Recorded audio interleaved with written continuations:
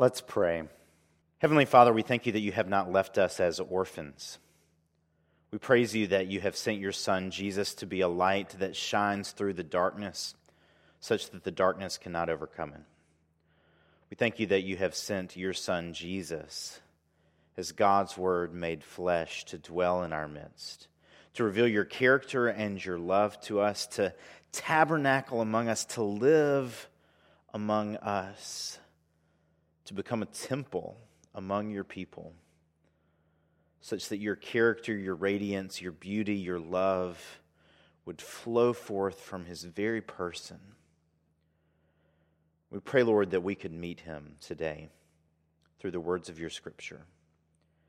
And we ask that as we meet him, we would be compelled by his grace, that we would be enveloped by his love, that we would be overwhelmed by his attention and his care to us, that we would be convicted by his relentless pursuit of us, such that we want nothing more than to be in relationship with him, to be in relationship with you, and to look more and more like him. Draw us into your Son, Jesus Christ. Incorporate us into his body among the church, and teach us what it means to live in mission. This we pray in the name of the same Lord, Jesus Christ, he who in the unity of the Holy Spirit lives and reigns with you, one God now and forever. Amen. Our scripture lesson today comes from the Gospel of John, chapter 2. And we'll pick up in verse 13 and go through the end of the chapter. I invite you to hear this word. The Passover of the Jews was near, and Jesus went up to Jerusalem. In the temple he found people selling cattle, sheep, and doves, and the money changers seated at their tables. Making a whip of cords, he drove all of them out of the temple, both the sheep and the cattle. He also poured out the coins of the money changers and overturned their tables. He told those who were selling the doves, "Take these things out of here. Stop making my Father's house a marketplace." His disciples remembered that it was written, "Zeal for your house will consume me." The Jews then said to him, "What sign can you show us for doing this?" And Jesus answered them, "Destroy this temple, and in 3 days I will raise it up." And the Jews then said, "This temple has been under construction for 46 years. Will you raise it up in 3 days?" But he was speaking of the temple of his body. After he was raised from the dead, his disciples remembered that he had said this, and they believed the scripture and the word that Jesus had spoken. When he was in Jerusalem during the Passover festival, many believed in his name because they saw the signs that he was doing. But Jesus, on his part, would not entrust himself to them, because he knew all people and needed no one to testify about anyone, for he himself knew what was in everyone. This is the word of God for us, the people of God. Thanks be to God. Will you pray with me and for me now? May the words of my mouth and the meditations of each of our hearts find acceptance in your sight, Almighty Father. For it is you who are our rock and our Redeemer. Amen. One of the greatest cultural realities in the South, and really throughout the United States, but especially in the Southeast, is college football tailgating. It's a cultural phenomenon that requires a tremendous amount of effort, or at least it used to. Now sometimes you can get away with paying someone else to do most of it for you. Tailgating developed because people wanted to make a whole day affair of going to the game, or maybe they just didn't want to sit in traffic, or whatever it was. Logistics led them to think that it was the best use of their time to pull in their truck to a parking spot and to set up food on the tailgate of their truck and to enjoy a little bit of time in fellowship with other people. This is the basis of tailgating. It's why we call it that. But now in tailgating, you'd be hard-pressed to find any tailgates involved, because it grew to include tents and more and more and more complicated food and drinks and tables and sometimes chandeliers and often catering and televisions with satellite connections, and on the practice has grown into this cultural phenomenon totally separate from the name at this point. And to get all of that set up requires a great deal of commitment. You've got to navigate traffic patterns. You've got to figure out how to keep cold food cold and keep hot food hot and cook some food. You got to figure out where people are going to sit and what clothes you're supposed to wear that week and how to get everything to and from the place where you're going to tailgate. It's a lot of commitment to take care of all of those logistics.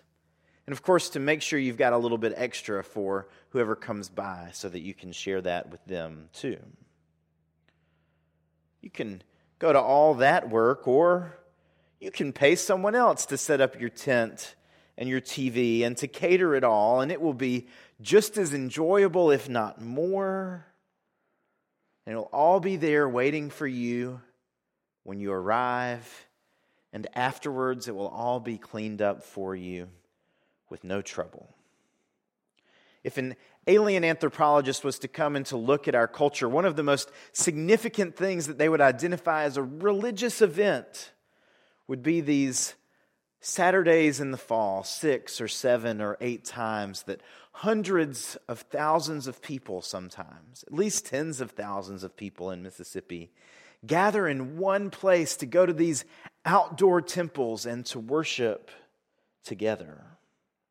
And while Christians, hopefully at least, recognize that sports aren't worthy of our worship, football actually helps us understand this passage just a little bit.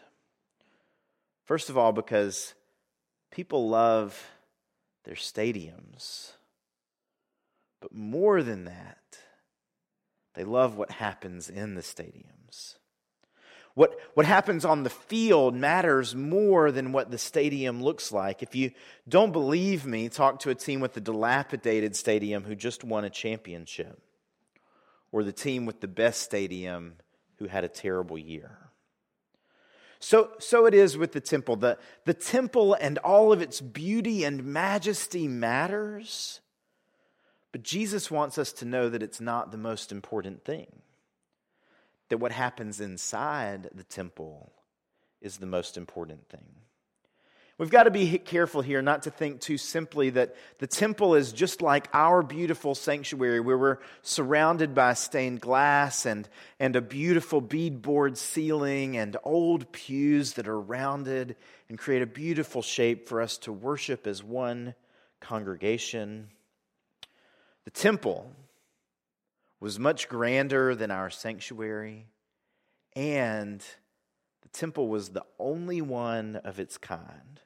There are Christians who worship all over the world and even all over town on Sunday mornings here in Winona in their own sanctuaries. But the temple in Jerusalem was the one place that you could go to do certain things, to offer sacrifices to the Lord. And sometimes it was even more specific than that on certain days, only certain people could offer certain sacrifices to the Lord that needed to be offered on behalf of all of the people, like the day of Yom Kippur, the Day of Atonement, when Israel would make sacrifice for their sins, seeking the forgiveness of God. And there were other things that individuals had to do to offer sacrifices on their own behalf, and they would have to go to the temple to do that and get priests to help them as well. This is what happened before Passover. The people would want to spiritually prepare themselves for Passover, and so they would go to the Lord who lived in the temple, in the Holy of Holies, in the sanctuary inside the temple, where they weren't allowed to go, but the priests could go once a year. And they would offer sacrifice to the Lord. They would take cattle or sheep or doves as they went. And so especially before Passover, as they were getting ready for this big festival, people would make their way to Jerusalem from all over Israel and all over the world to offer their sacrifices to God. And just like with tailgating, they could bring their own stuff. They could tie a rope around their cow's neck and they could take it with them all the way to Jerusalem and find a place to feed it along the way and a place to secure it while they slept. Or they could wait till they got to the temple to buy it. Could all be taken care of for them right there. They might have to pay a little bit more, but they would have everything they needed right there at the Temple Mount. So there was quite a market that developed right there at the temple, just outside the temple, but up the steps on this grand area where there were people who were selling cattle and sheep and doves, these things that individuals would offer as a sacrifice to God. It was much easier to let someone else handle the logistics of getting those animals up on the Temple Mount. So you might have to pay a little bit more, but you also didn't have to wrangle in your own cow or oxen from 12 miles away as you walked into Jerusalem. And there was another thing that people had to take care of when they were at the temple too. At least once a year, every Israelite male had to pay a half a silver coin in a temple tax. The temple that they'd been building for 46 years needed to be funded for the ongoing development and for future maintenance. So they were all required to give a half a silver coin. And not all the currencies had reliable amounts of silver in them, so you had to use one specific type of coin to pay. So as people came from all over the place with all of their different currencies, there were other people who found a way to make a living by exchanging all of these other currencies for the one type of coin you could use to pay your temple tax. These are the famous money changers. And all of this wouldn't have happened inside the temple. It would have happened on the temple complex, at the Temple Mount is what they called it.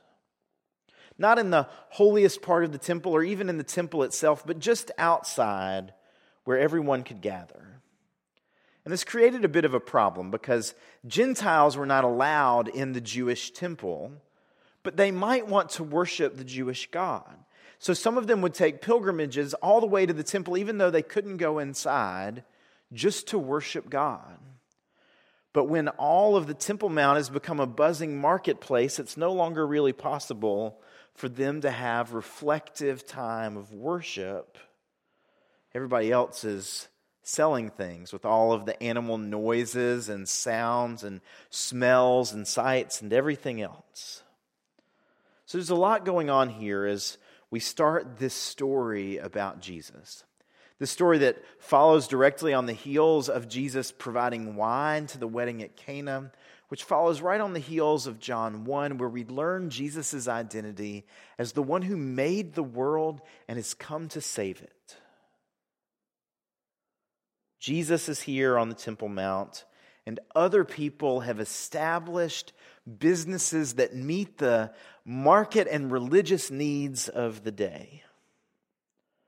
People are trying to fulfill their religious obligations, and other people are there to sell them things as they have need. And they might be taking advantage of people who find themselves in Jerusalem needing to offer a sacrifice a little more than they should. Like a football stadium charging you $12 for a piece of Domino's pizza and $8 for a Coke. Maybe not that exactly, but it's possible, realistic even, that they aren't charging entirely fair prices for their animals. And all of the hubbub around here is impeding on Gentiles' ability to worship. It's hard to worship in the middle of a giant marketplace with live animals. And this is the scene that Jesus comes into. Passover is near, so it's the busy season. Lots of people are coming to offer their sacrifices. Lots of people are coming to pay their temple taxes. And Jesus is unhappy with what's going on. So he takes some cords and he makes a whip and he drives out all of the cattle, which are very valuable, and all of the sheep that are very valuable. And he dumps out all of the money changers' money. And he looks at the people who are selling doves and he tells them to get out because they have made his Father's house a marketplace.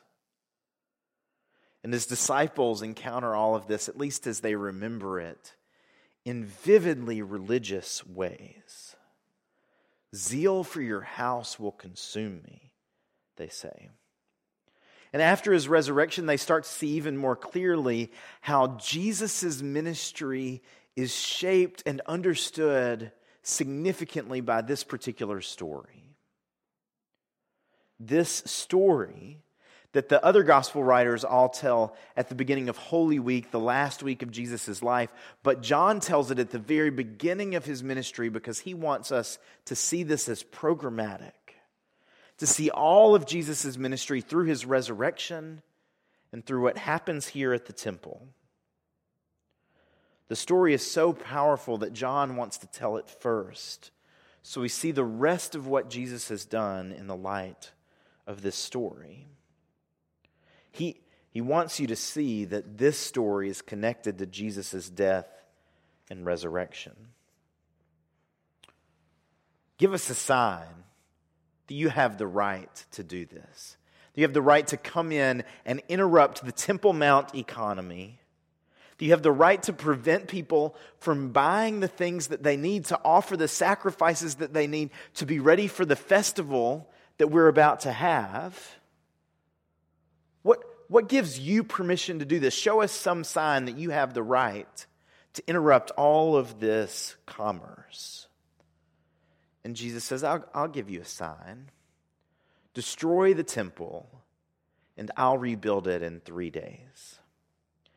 And the people who are there at the temple, who are marveling at its beauty, at its construction, at its handiwork, say, Herod's been extending this temple. He's been expanding its grounds for 46 years. This temple has existed since the restoration of Israel when we came back from exile. And now it's become even more grand over the last half a century. And you say as one individual that in 3 days you can rebuild the whole thing? It turns out that when it comes to Jesus, the temple is very important. But what's more important than the temple is what happens inside the temple. And then when we think about Jesus, the temple itself isn't that necessary at all, because Jesus himself is the temple. You don't have to go to the temple and depend on a priest to offer sacrifice of some animal that you've had to buy for you. You don't have to have cattle or sheep or doves. You don't need the temple tax and the right coinage to come to Jesus, because Jesus becomes for us both the priest and the sacrifice, not at the temple but on the hill of Calvary.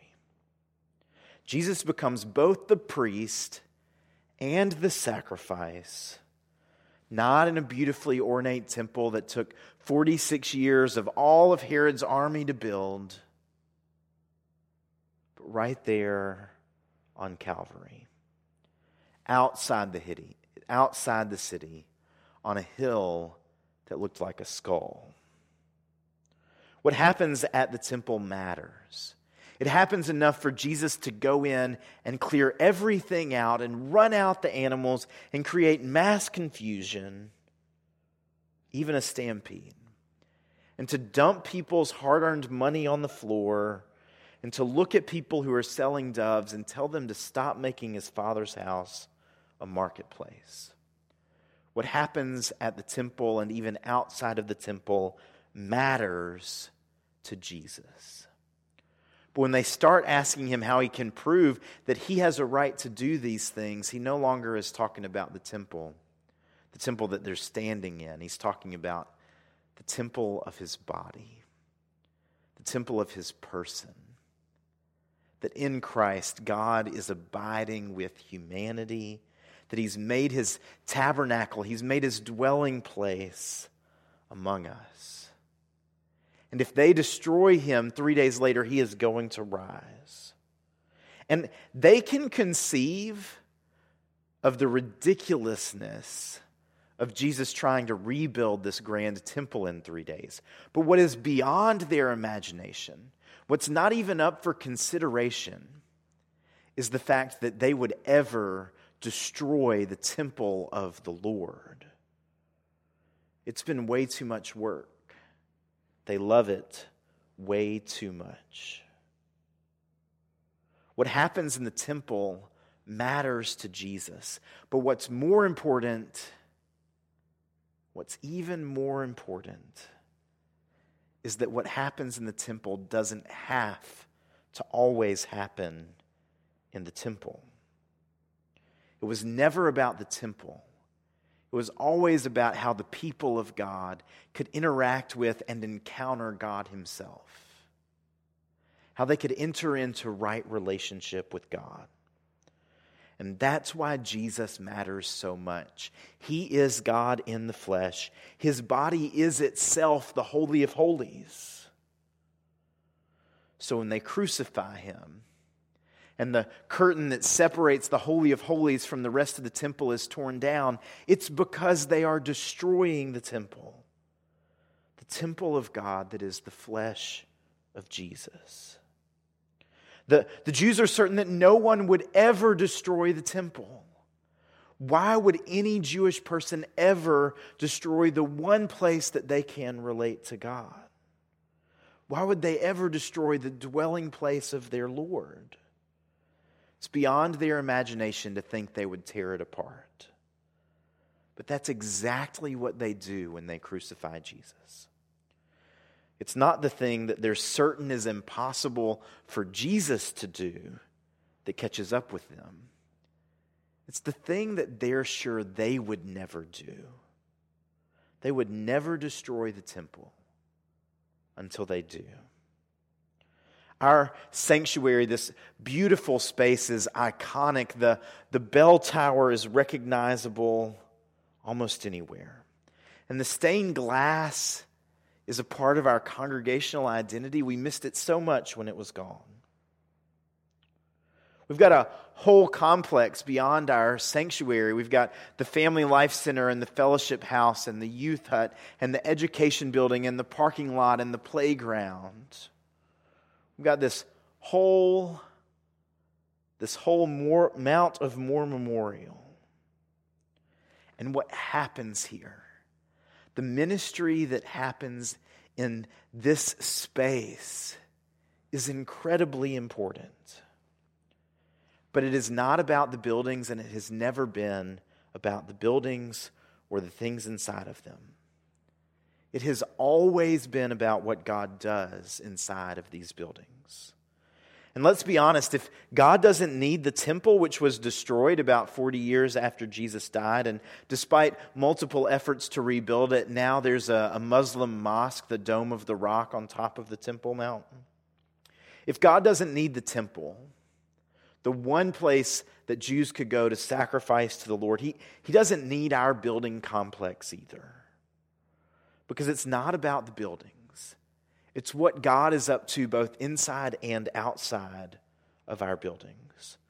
Because if the Holy Spirit dwells within us, those of us who are true believers, our bodies are temples too, as we are incorporated into the body of Christ. So what happens in the building is important, but is not limited to happening in the building.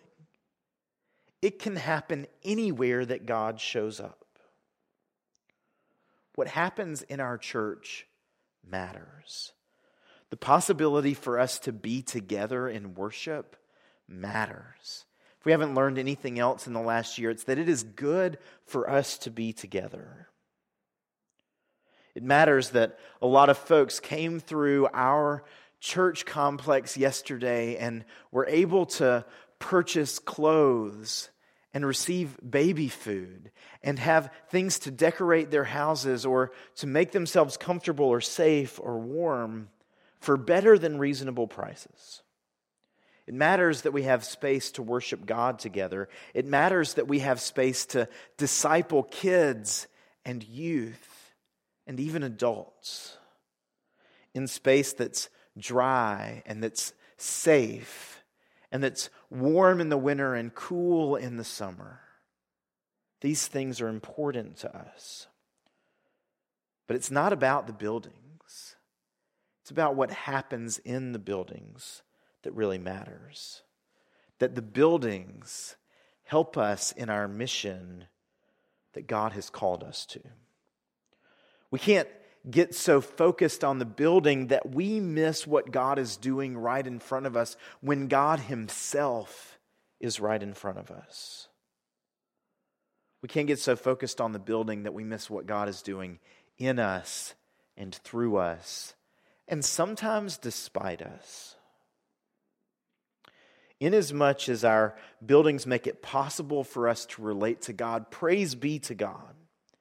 And inasmuch as what we do in our buildings prevents others from praising God or sets a price for admission, shame on us. I want one thing for you. It's the same thing that I want for myself. And it is exactly why God has done everything He has for us. So that we can know Jesus and abide in His love. And inasmuch as the buildings become idols for us, they prevent us from seeing how God is at work in the world. Jesus was concerned about the temple. He was concerned about what was happening inside the temple. And the temple was His body. And we become part of that temple when we are grafted into His body at baptism, which, by the way, we do in this building and sometimes outside of it. The church continues to be His body. Not the organization, but the organism. The church is the body of Christ. And so I wonder if you are going to let Jesus into your life, into your body, into your temple to deal with the clutter that is there. With the cattle and the sheep and the doves that you're thinking might let you make a little bit of profit, but instead they are distracting you from the thing that God really wants for you, a relationship with Him. I wonder if sometimes the way we set up our leadership in our church leads our leaders to be so busy making sure everyone has the right change and the right animals to sacrifice that they've lost sight of the God who's right in front of them. I wonder if you, in this season of Lent, are willing to let Jesus come into your life, your temple, and clean it up and purify it, so that you aren't letting your temple be distracted from the thing it was made for. And I wonder if we're willing to do that as a church, to let God knock away any and all of the things that we do and invest in that don't drive us into His mission. Are we willing to let God purify our work so that inside the building and outside the building, His will is done by us? Or will we be so intent on coming to the building that we miss the Lord? As we worship together in person today, we're going to get to share in communion. And I long for the day when all of you who are continuing to need to worship virtually are able to be with us. And in communion, we encounter Jesus. In communion, we encounter the Lord. We become partakers of and participants in the sacrifice that He offers for us in His death and resurrection as our high priest. He invites us to a table that we could never afford the sacrifice. And He gives it. He gives it to us. He gives Himself to us for free. He offers us Himself. In doing so, he offers us the opportunity to enter into relationship with him and to abide with him and to become like him and to live in the love of his Father. May God bless you this week as you seek to love and serve the Lord. Amen.